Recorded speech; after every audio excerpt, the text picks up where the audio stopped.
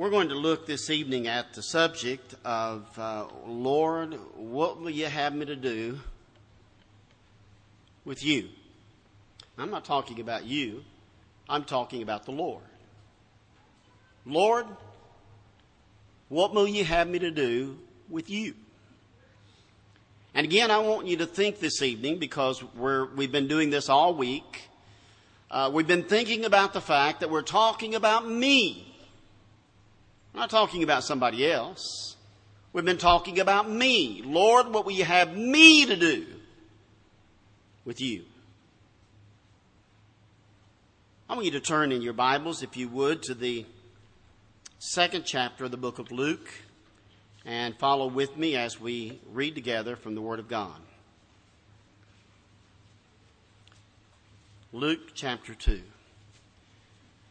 To give you a little background of this, of course, you are aware of the fact that our Savior was born in the city of Bethlehem. This happened in Luke chapter 2. This is recorded there.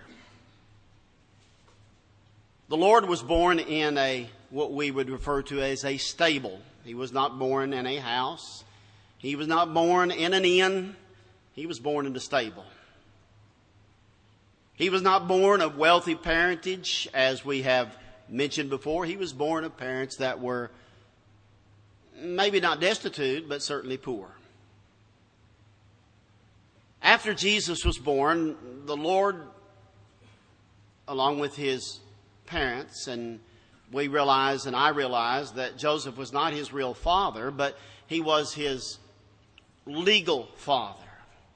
He was the one that was entrusted to take care of our Savior, along with Mary, his mother.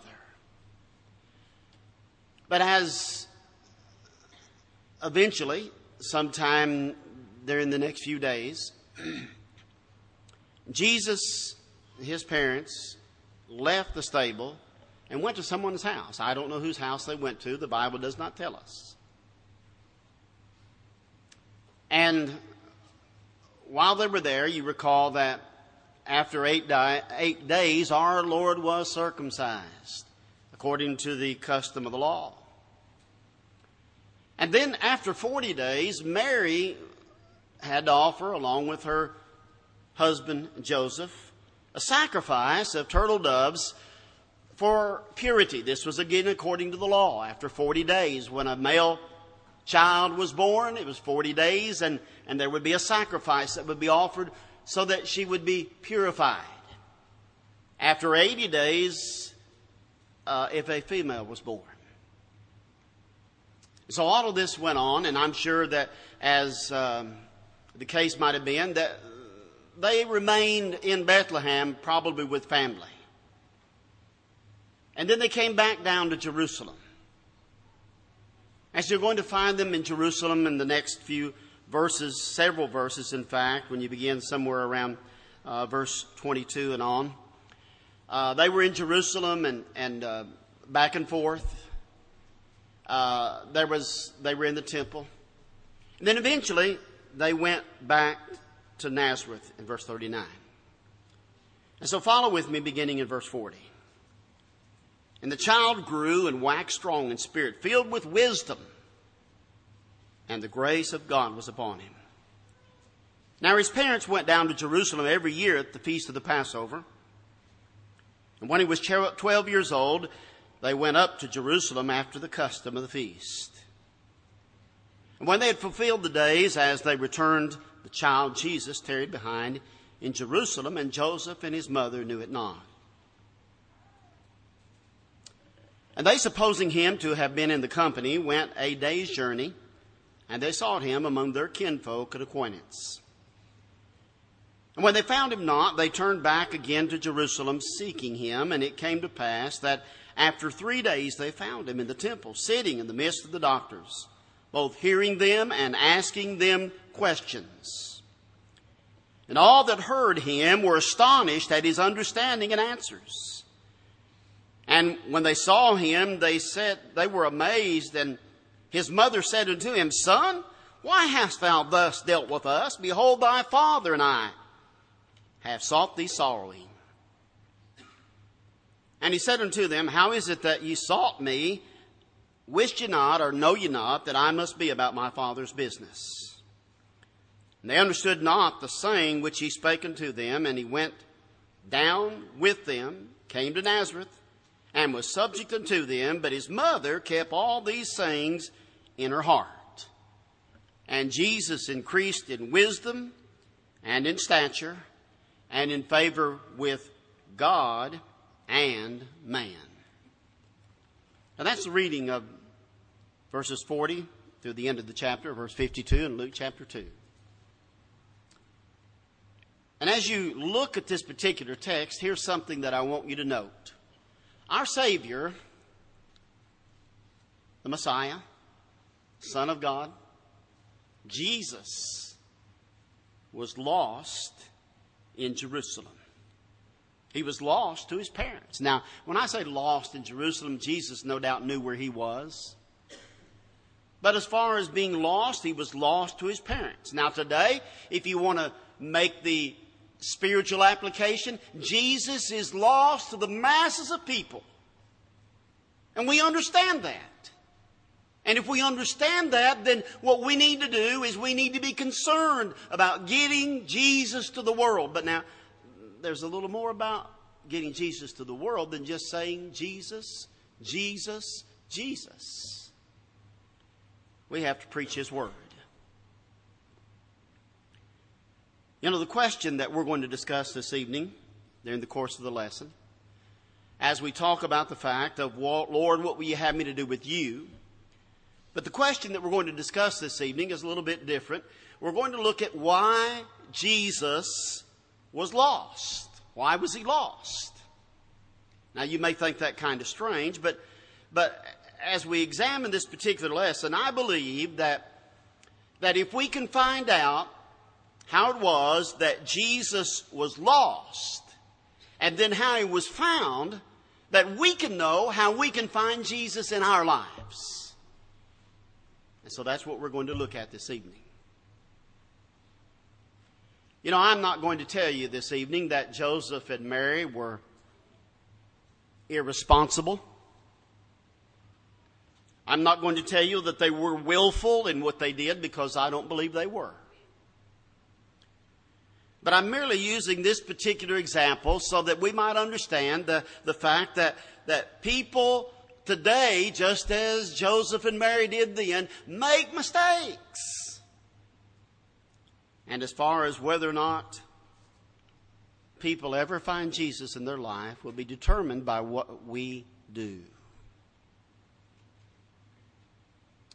So why was it that Jesus was lost? Well, number one, Jesus was lost because of negligence.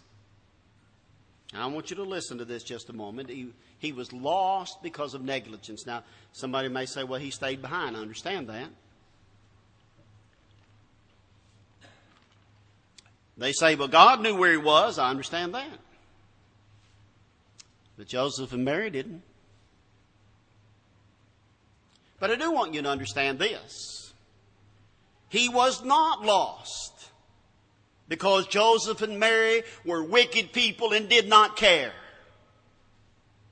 Jesus is lost to a host of people in the world today because they're wicked people and they do not care. They don't care about him. It's not the case with Joseph and Mary. Jesus was not lost because they could not know or did not know or could not have known where Jesus was, because they could have known where Jesus was. And folks, Jesus was not lost because they didn't love him. They loved our Savior. In fact, you recall as we read verse 44, it says, or later actually in the chapter where it says that we sought thee sorrowing. And the word sorrowing simply means that they were extremely anxious, looking for Jesus. And Mary, his mother, reminded him of that. And you would have thought, well, they knew who Jesus was because they did.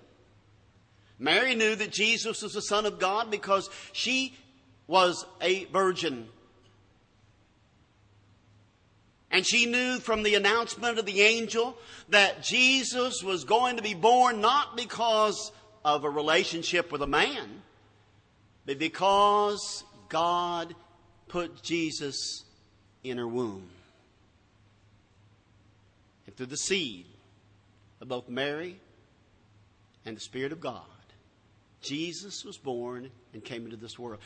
He came into this world as a baby. And somebody had to take care of him.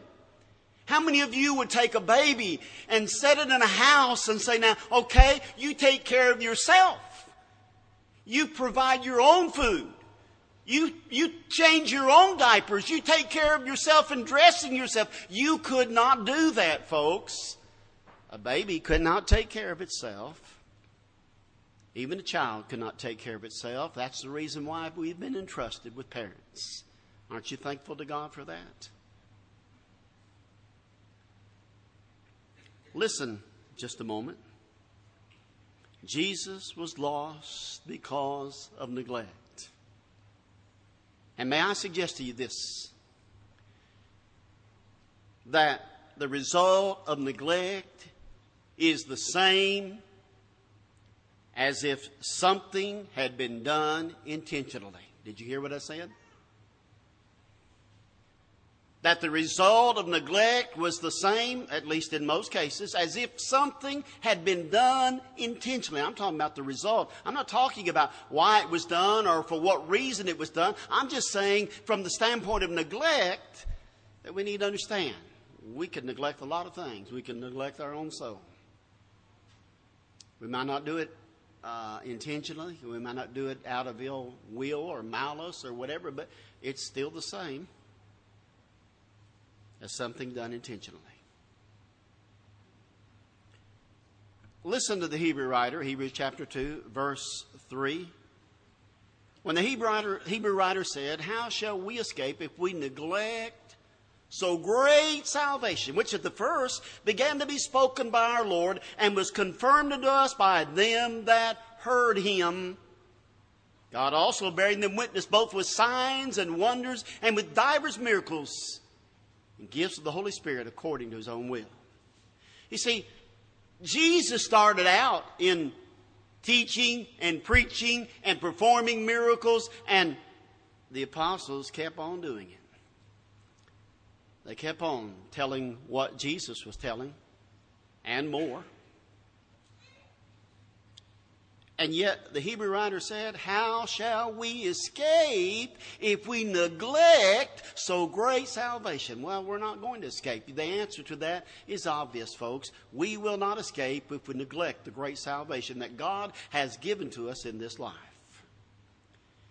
You know, there are going to be many people that are going to be lost on the day of judgment who knew the truth and intended someday to obey it. Now, I want you to think for just a moment. I don't know how many in this assembly this evening are in this condition or in this position. But if you know the truth, if you understand the truth, and yet you intend someday to obey it, but you do not do so, you neglect to obey it, guess what, folks? You're going to be lost. There's no way around it. The psalmist said in Psalm 119 and verse 4, Thou hast commanded us to keep thy precepts diligently. I like the word diligently. The word diligently means with painstaking care. With painstaking care. If you've ever gone through any type of physical therapy, and I would say probably many of you in this assembly have sometime or other gone through physical therapy. Well, let me tell you how it's like. It's this word diligent is kind of like it's painstaking care that's going to get you over whatever you're having a problem with, whether it's back, knee, or whatever. It's going to take diligence. If you give up and if you quit, it's not going to work. The Hebrew writer said in Hebrews 11 and verse 6, "But without faith it is impossible to please him. For he that cometh to God must believe that he is, and that he is rewarder of them that diligently seek him." Well, now, how do you seek the Lord? Well, you seek the Lord by going to his word, understanding it, and obeying it. And we've talked about that in some of the lessons this week. We mentioned Sunday afternoon or Sunday evening that the very first problem in the church in the first century was the fact that the widows, the Grecian widows, were being neglected, and the Grecians, that is those who came from other parts of the world but were still Jews, were jealous over the fact, or at least upset over the fact, that their widows were not being taken care of like the Hebrew Christian widows. That was the very first problem in the church. It is possible for people to become so involved in the affairs of this life that we completely forget about the Lord, about his cause, about what we need to be doing. And folks, we could all be guilty of that. Jesus was lost because of neglect. Number two, Jesus was lost because of supposition. You know, the record tells us in Luke 2, verse 44, "But they, supposing him to have been in the company." They thought that he was in their company, that he was with them, but he was not there. They thought that Jesus was in their company. You know, many people will be lost on the day of judgment because they are supposing that the Lord is with them because they have been blessed, that things are going well, that I've got a house and a roof over my head, I have clothes on my back, I have food on my table, I have money in my bank account, I'm driving a good car, and they'll say, "God has blessed me." Folks, let me tell you something. That is not a determination as to whether or not God has blessed you. Now, you may be blessed, and I'm not saying that you haven't been. But there are some people that are serving the Lord that don't have what we have.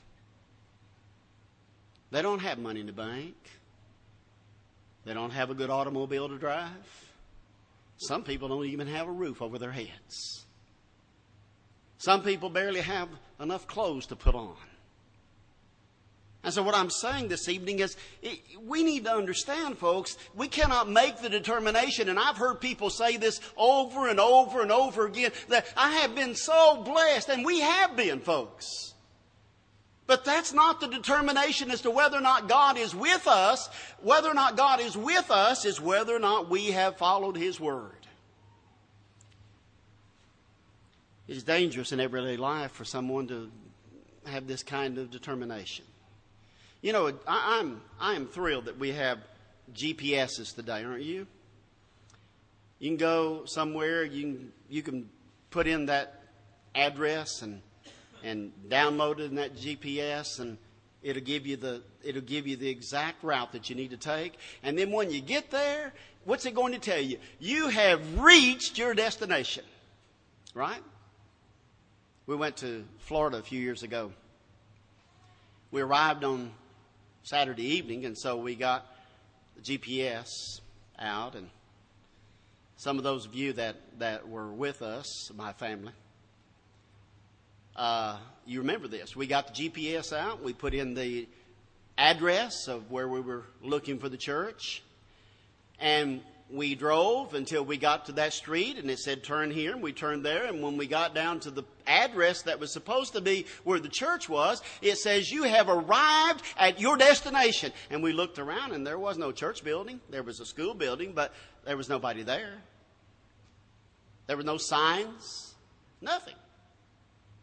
So we thought, well, maybe we came in the wrong direction. So we went in another direction. And so we came from the north and the south and the east and the west. And every time we arrived at this same address, and it said, you have reached your destination. But that wasn't where the church was located.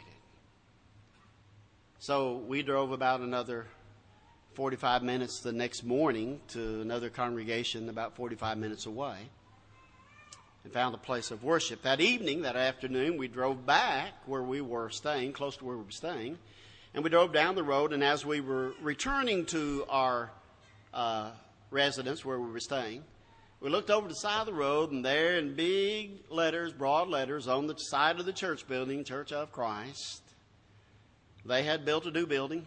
They had moved. They weren't where that GPS said they'd be. Now, this is the reason why I say you've got to be careful about supposing something to be the case. A lot of people have supposition about this or about that, when in fact they don't know what they're doing because they're just supposing. Have any of you men ever been on a road and you thought you were on the right road, but you were actually on the wrong road? I've never done that. My wife is smiling.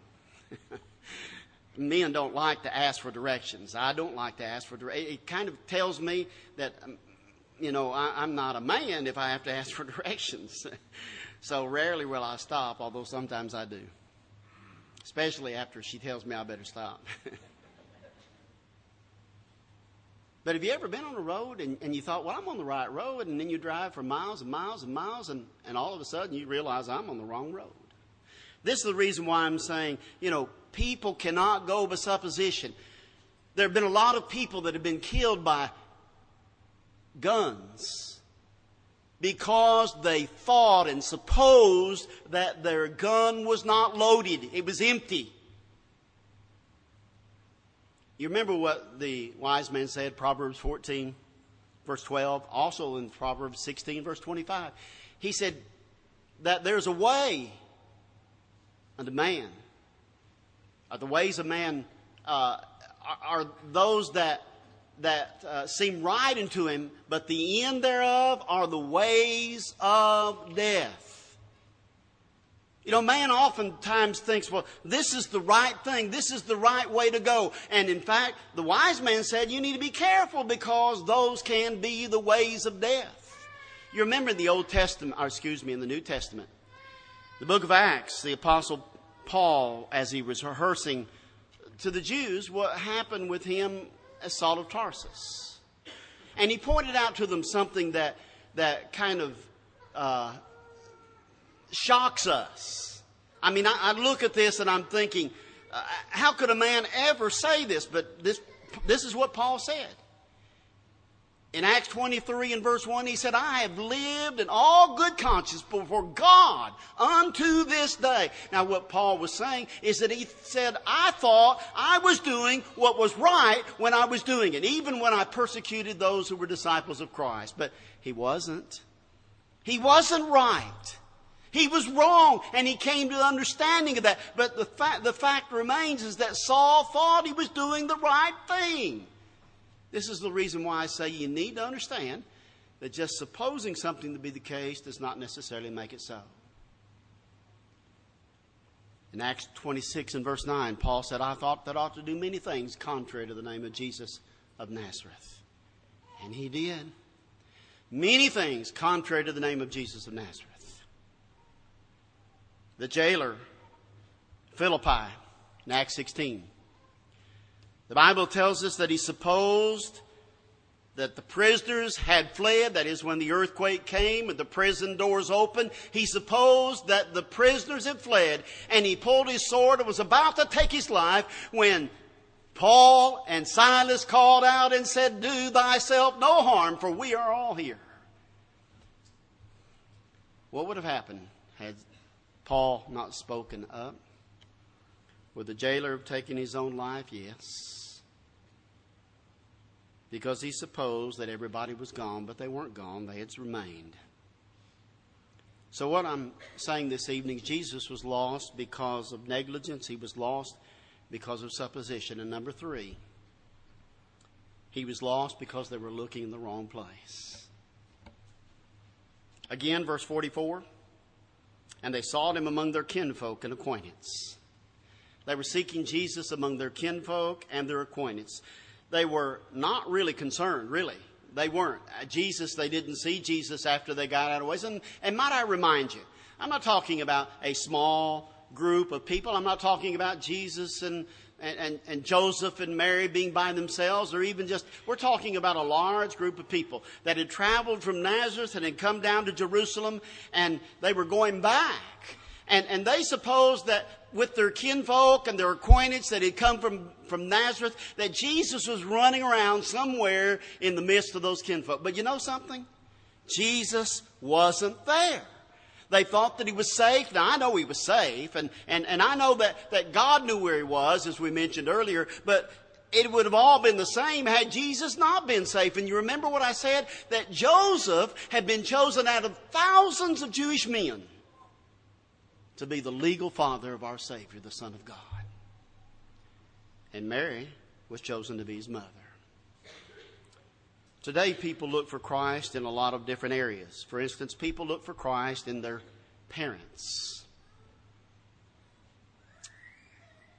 Mom and Dad did this, and that's the way Mom and Dad worshiped, and that's where they went to church, and that's where Grandma and Grandpa went to church. Now listen to me. I'm not saying that you need to question what your parents are doing or what your grandparents are doing. What I am saying, though, this evening is that you need to understand that your faith is not based upon what Mom and Dad did or upon what Grandma and Grandpa did, but it's based upon the Word of God. That's what we base it upon. And we need to get people to understand that. Because there are people that are hesitant to say, well, I don't want to do something different than what my parents did or what my grandparents did. But folks, if it's different than what this book teaches, it is wrong. Sometimes people look at creed books. Now, I'm going to be just as kind as I can in saying this, and I don't want anybody to misunderstand me, because all I'm trying to do is inform you. I have talked to people over the years, and most people are not aware of this. But do you know that there are such things as Methodist disciplines and Baptist manuals and Presbyterian confessions of faith? And you know what they do? They read the books. The preachers read the books. And this is what they preach. They don't preach this book right here. I knew a man several years ago that was telling, he said, I went through 6 years of schooling. He said, I got a master's degree after getting a bachelor's degree. He said, in a seminary. And he said, the whole time I was there, he said, I never studied the Bible, hardly at all. He said, all we did was go over ceremonies and not looking at the Bible, the Word of God. Later on, he realized that, he understood that, and he turned to the truth, and he obeyed the truth. I'm thankful for that, because that man was instrumental in converting a lot of people. But there are books that are written to say, this is what we believe. Now listen to me very closely. If you've got a book that teaches something that is less than this book, you don't need it. Right? If you've got a book that teaches more than this book, you do not need it. And if you've got a book that teaches the same thing as this book, my question is this evening, why do you need it? Right? Now that's the reason why I say we don't need manuals and confessions of faith and disciplines and catechisms. What we need is the Word of God. And again, I say that as kindly as I can say it. I don't want people mad at me and upset with me, but I would ask people to investigate. Don't take my word for it. I've got them in my library. I'd be happy for you to sit down and read what they say. But they disagree with what the Word of God says. Mary and Joseph returned to Jerusalem.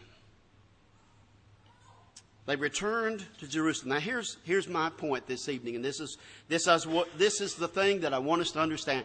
They lost Jesus, and this is the reason they lost him.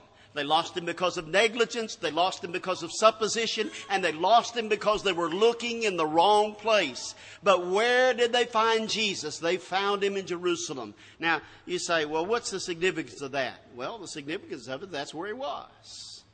But let me suggest to you from a spiritual standpoint something that I think that we can tie in with this.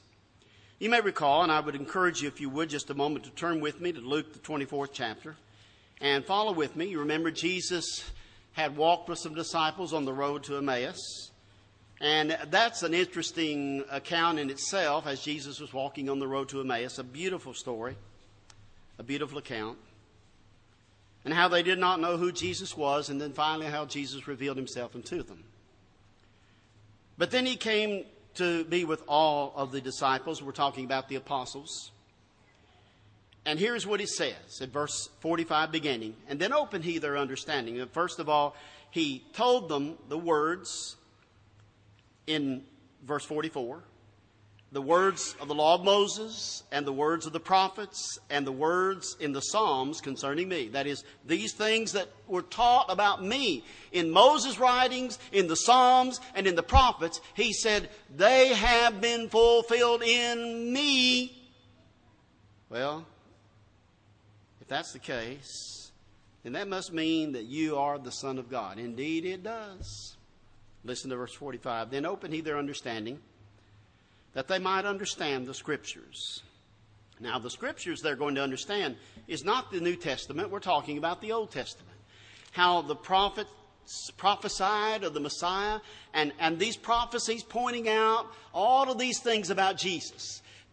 300 or more prophecies in the Old Testament about the Messiah, about the Son of God, about the kingdom, the church of the living God, and how it was going to be established. And we talked about that last evening when we talked about Jesus going to establish the church, and did establish the church. And then Jesus went on to say, and thus it is written, and thus it behooved God, or Christ, to suffer and to rise from the dead the third day. And that repentance and remission of sins should be preached in his name among all nations. Listen to him now. Beginning at Jerusalem. Where did the gospel first begin, folks? It began at Jerusalem. Where was the first gospel sermon preached? It was preached in Jerusalem. Read it, Acts chapter 2. The first gospel sermon was preached in Jerusalem. The first recorded gospel sermon is Peter's sermon in Acts chapter 2.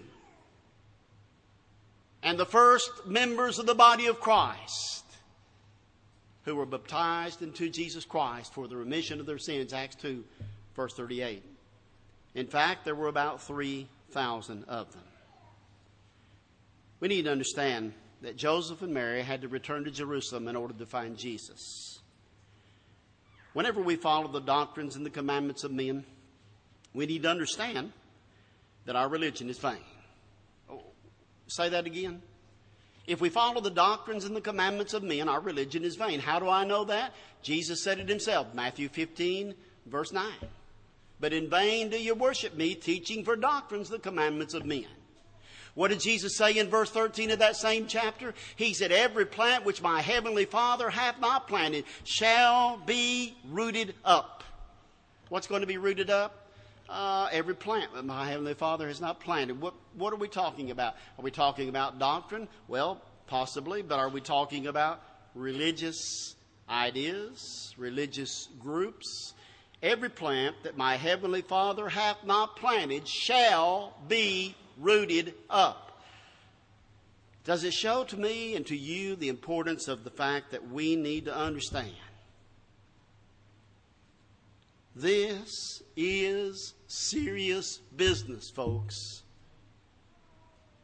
And since it is so serious, and yet I look to the world and I see that people are not concerned as to whether or not this is serious or not. And Jesus told the Jews on one occasion, he said, search the Scriptures, for in them ye think ye have eternal life, and they are they which testify of me.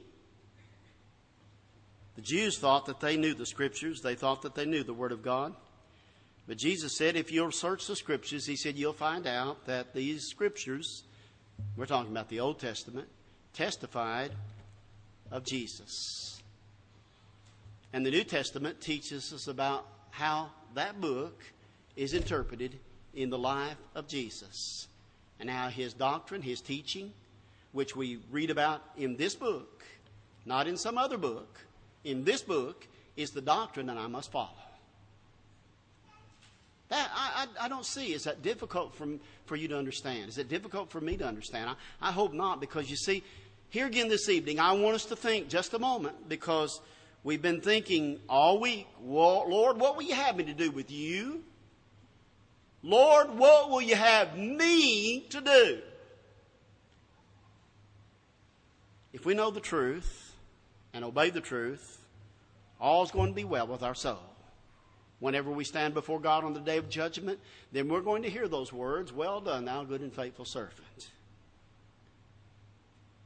But if Jesus is lost because of neglect, because of supposition, I think I'm doing the right thing, don't know it.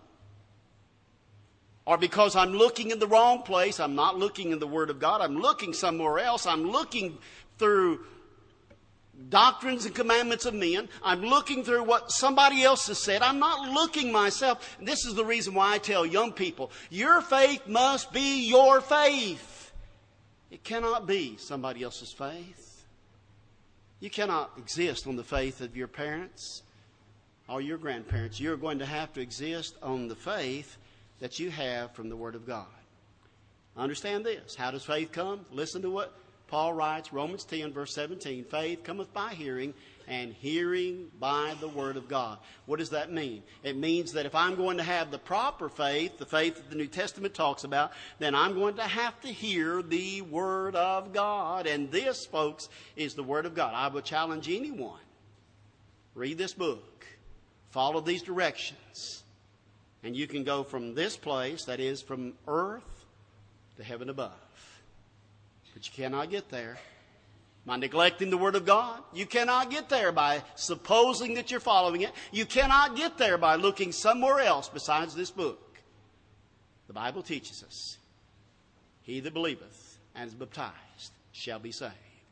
Do you want to be saved on the day of judgment? Well, I hope you do. But in order to do that, you must obey the Lord.